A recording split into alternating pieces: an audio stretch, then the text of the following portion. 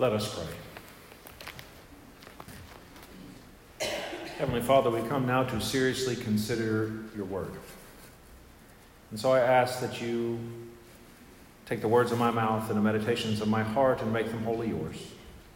That together we might actively listen and critically think so that we can grow and give away the same radical love of Jesus that he first gave to us. All these things I ask and I pray in Jesus' name. Amen. Well, welcome back to the 7th sermon in our Discipleship Pathway series, The Good and Beautiful Community. Now, if you'd like to see a full list of the sermons preached so far, you can look in the bulletin sermon insert and you can find that list there. Author James Bryan Smith says, Christians are not always different from everyone else, but they ought to be, and often are. According to the Apostle Peter, Christians are a chosen people who are now aliens and strangers in the world. See, we've been set apart by our relationship with Jesus and each other so that as individuals and as a community, we can embody the love of Jesus Christ to the world in which we are living. Now that means replacing false narratives that we believe that can lead us to cause harm to ourselves and others, and replacing those with the true narratives of the kingdom of God. Today, as in previous weeks, I begin with an illustration, and today I want to begin with an illustration from the year of our Lord, 2017. That's a lovely shade of Tennessee orange in a cast, if you ask me. In February of 2017, I had my ankle reconstructed. My left ankle. It only took the Veterans Affairs Department 21 years to fix it. Way to go, government. But I digress. The first 2 weeks were really tough afterwards because there was an incision and I had to wear a splint and I couldn't be cast yet. When I got that cast on, my life changed because I got some freedom back. But the first 2 weeks were really, really, really rough. Any of you have had surgery, you know those first couple of weeks can be really rough. And I needed help. And I'm not a person that needs help, right? I'm a person that gives help. I don't want your help. I don't need your help. Don't help me kind of person. You know those kind of people? Yeah. But I needed help. I needed help with everything. I even needed help with bathing. And there's nothing quite so as humility growing in as having your wife bathe you because you can't, right? There's this false narrative in the world that many of us know. It's God helps those who help themselves, right? God helps those who help themselves. By the way, you know this is nowhere in the Bible, right? That's not in the Bible. In fact, that's a paraphrase of something that Ben Franklin said in 1757, but the sentiment goes back even to ancient times. God helps those who help themselves. But the help I received after my surgery reminds me of a very true narrative of the kingdom of God, for which I give thanks right now, and I give God the glory for it. Here's the true narrative. God helps those who cannot help themselves. I worked hard my entire life. I'm achievement-oriented as a person, so there's a lot I've accomplished, and I love to be of service to other people. But following my surgery, I just could not help myself. So I needed the help of others. And praise God, my family, the church I was serving at the time, the medical professionals, and so many others were there to help me when I could not help myself. Today's scripture lesson is known as the parable of the rich man and Lazarus. And it addresses the difference in part between these two narratives, the false narrative and the true narrative. And by the way, just a quick reminder that a parable is an earthly story that teaches a spiritual lesson with an eternal implication. So Jesus began with this parable. He said, there was a rich man who was dressed in purple and fine linen and lived in luxury every day. In other words, the rich man had it all. He is described by his clothing and how he ate. Royalty was the color purple. It symbolized kingship. His fine linen was probably from Egyptian. And the luxury of which it speaks of, it literally means he was enjoying himself sumptuously each day. Had it all, enjoying it all. In fact, his house was so big that it even had a gate. One could say it was a mini castle. And Jesus goes on to say, at his gate laid a beggar named Lazarus, covered with sores and longing to eat what fell from the rich man's table. Why, even the dogs came and licked his sores. In his earthly life, the poor man had nothing. Now, he wasn't a leper because he was begging in public and he was not on the outskirts of town. So we don't know exactly what he was afflicted with. But his sores, translated, means ulcers. So he had ulcers all over his body. And he was longing to eat. And the dogs were there, y'all. And dogs in the ancient Near East are not romanticized. Like, these were not man's best friend, right? They were seen as unclean animals and not good at all. The dogs, even the dogs were tormenting Lazarus by licking his sores. Why, we even know from the story that Lazarus didn't receive a proper burial, but the rich man did. Interestingly, if you didn't know this, this is the only parable where a character is named. And Lazarus' name means he whom God has helped. Lazarus, he was never helped while suffering in his body. In death, however, God did not forsake Lazarus. His soul found help, it found healing, it found restoration, as do the souls of all the faithful when our bodies die. The rich man could have easily helped Lazarus during his earthly life. So what kept the rich man from helping Lazarus? Well, in 3 words: judgment, scarcity, and entitlement. Judgment, scarcity, and entitlement.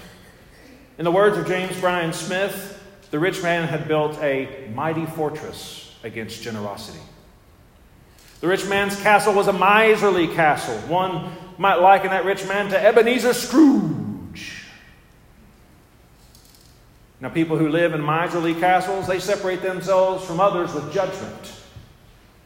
The rich man fed his own soul a false narrative that God helps those who help themselves. Whenever the rich man left his home, he had to pass by Lazarus at the gate. He knew Lazarus' name because we see that in the afterlife portion of the parable. But the rich man, he never even once stopped to talk to Lazarus, even though he knew his name, and he never helped the man. No, the rich man was too busy feasting upon judgment. But that wasn't the only false narrative the rich man believed. You see, the rich man, he also believed in scarcity. That if I give it away, I will have less. See, people who live in miserly castles separate themselves through scarcity. I imagine the rich man thought to himself, well, if I help Lazarus, he surely will waste whatever I give to him. Why should I choose to give away some of the stuff, my stuff, to someone who can't even take care of themselves? Lazarus can't even keep the dogs away from his sores. All my stuff is going to be safer with me. The rich man, he constructed a miserly castle of judgment and scarcity because he believed these lies. We also see that the rich man believed in entitlement. What I have is mine, to use exclusively for my pleasure. People who live in miserly castles build giant walls of entitlement. The rich man clearly had no problems enjoying everything he owned, and why not? It was his, right?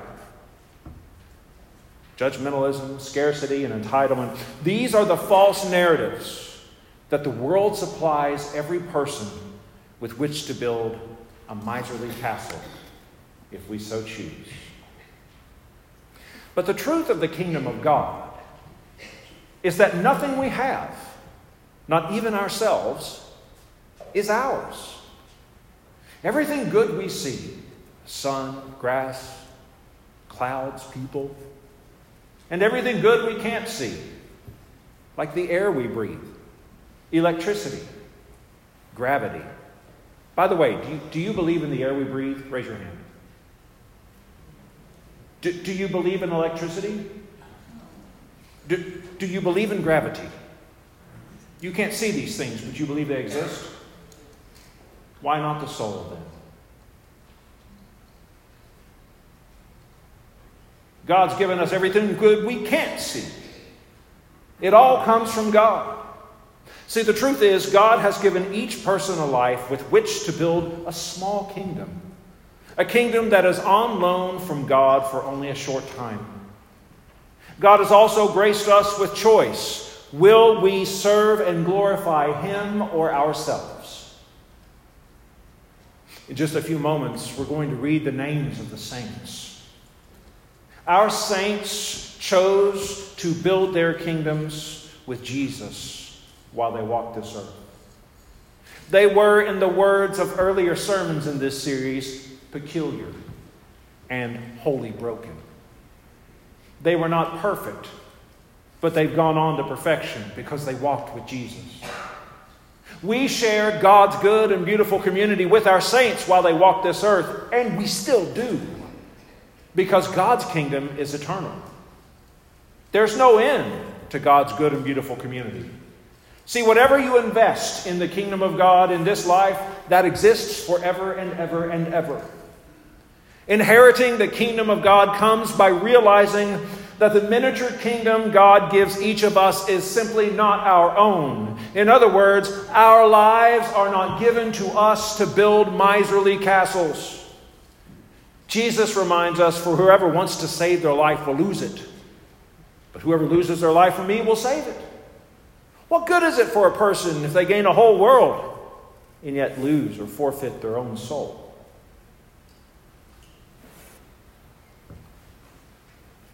I spend a great deal of time walking with others through the valley of the shadow of death. Death is always present for me. And because I'm constantly faced with the sobering reality of death, I am often reminded that there will come a time when I no longer walk this earth. And so I reflect with this question, which is going to sound a little dark, but I think it's worth considering. And the question is this: who will remember me 100 years from now? Will there be anyone to tell my story? Probably not.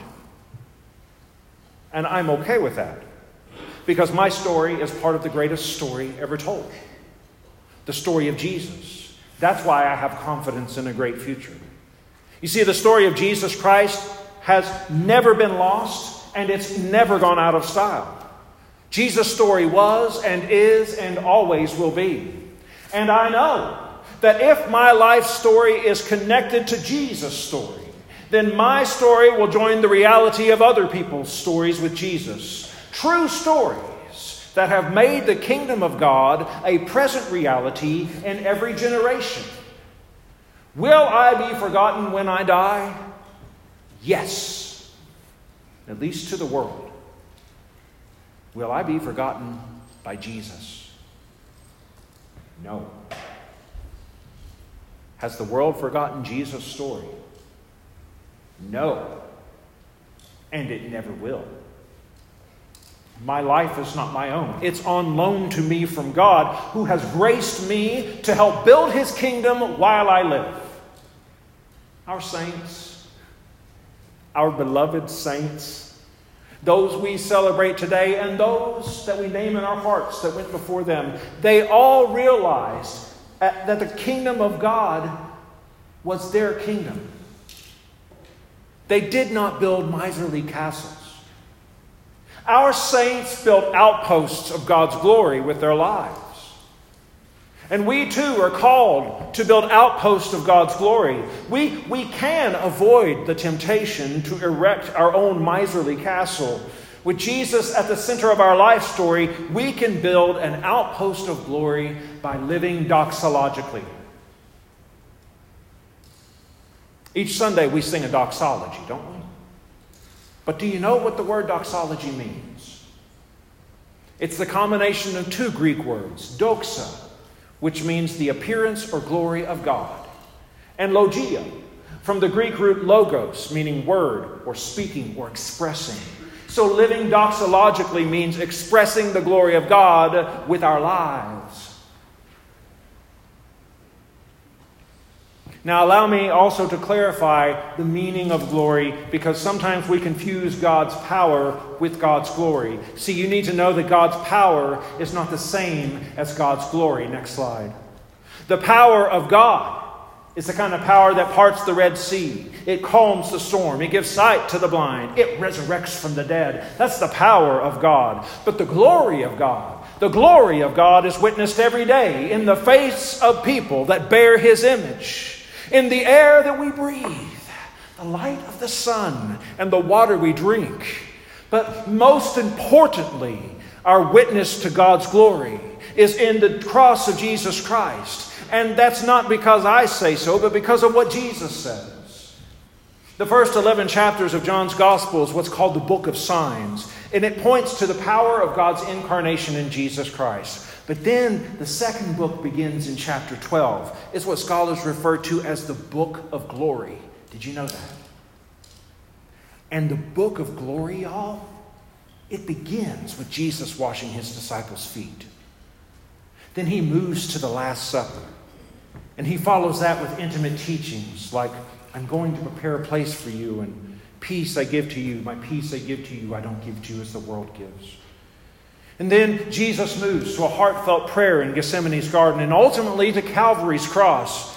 See, we see the glory of God in the passion and the death and the resurrection of Jesus. Jesus replied, "The hour has come for the Son of Man to be glorified." That's at the beginning, chapter 12.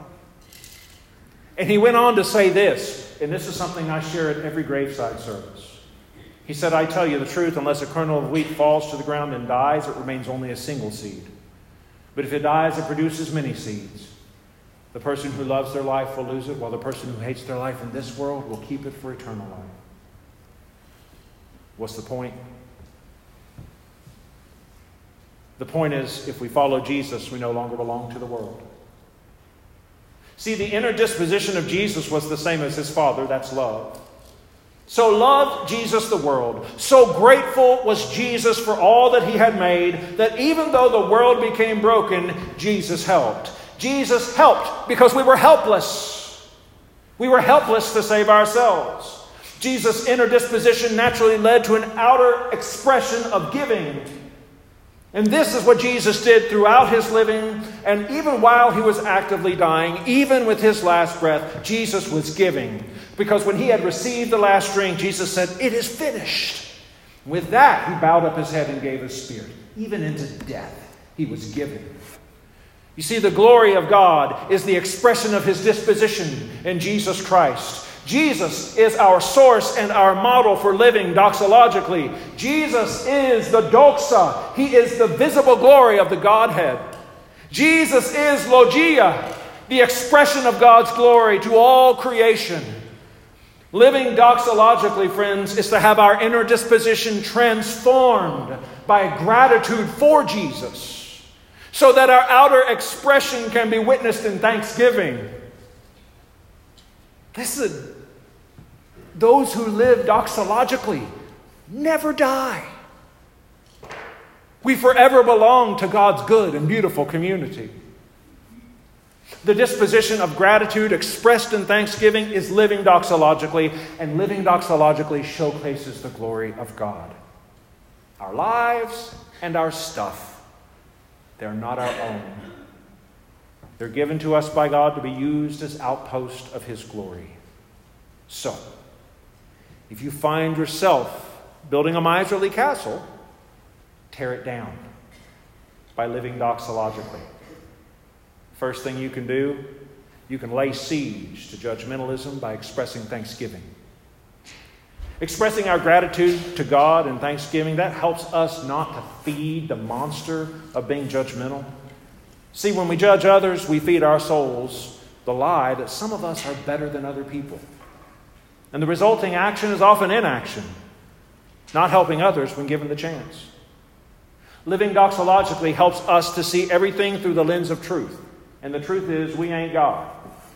Therefore, we are as equally helpless as others. So first, lay siege to judgmentalism. Second, cross the moat of scarcity by building a thanksgiving bridge. God has provided everything we have. Not that we might hoard it unto ourselves, but to give to others that are in need. Now that doesn't mean to give away your life savings. Or very rarely does it ever mean that. See, it's not God's desire for you to be intentionally poor, nor is God's desire for you not to enjoy the fruit of your labor. In fact, there's nothing spiritual about poverty or wealth. They simply exist so that the other might express thanksgiving. So first, lay siege to a miserly castle. Second, build a bridge across scarcity moat. And third, break down the wall of entitlement with a thanksgiving sledgehammer. You know, few feelings are more dangerous to the disciple and to our world than feelings of entitlement. You are entitled to your thoughts. You are entitled to your feelings. You are entitled to your opinion, but you're not always entitled to share your opinion with others. You're entitled to what you've labored for, but you've been blessed to help others when they are unable to help themselves. We have a good and beautiful community so that we can help one another get over ourselves. As a good and beautiful community, the parable of the rich man and Lazarus reminds us that we only have one chance. Will our life kingdoms be miserly castles or glorious outposts? The choice and the chance are now, because we cannot choose beyond the grave. Once we die, the opportunity to live doxologically is going to come to an end. Does that mean works will save us? No. But if our faith does not find itself expressing itself in action, was there really faith to begin with? Living doxologically is the only way to live now and forever. And our saints now stand triumphantly with Jesus on the other side of death. Our saints, they are cheering us on right now to live as glorious outposts of God's good and beautiful community. They are singing praises in heaven right now, singing that heaven is real. And they've joined that mighty chorus of angels and archangels and all creation in singing the doxology of God. So let's live doxologically now so we can join our saints in singing the doxology forever. Praise God from whom all blessings flow. Praise Him, all creatures here below. Praise Him above, ye heavenly host. Praise Father, Son, and Holy Ghost. Amen. Live doxologically. In the name of the Father, Son, and Holy Spirit.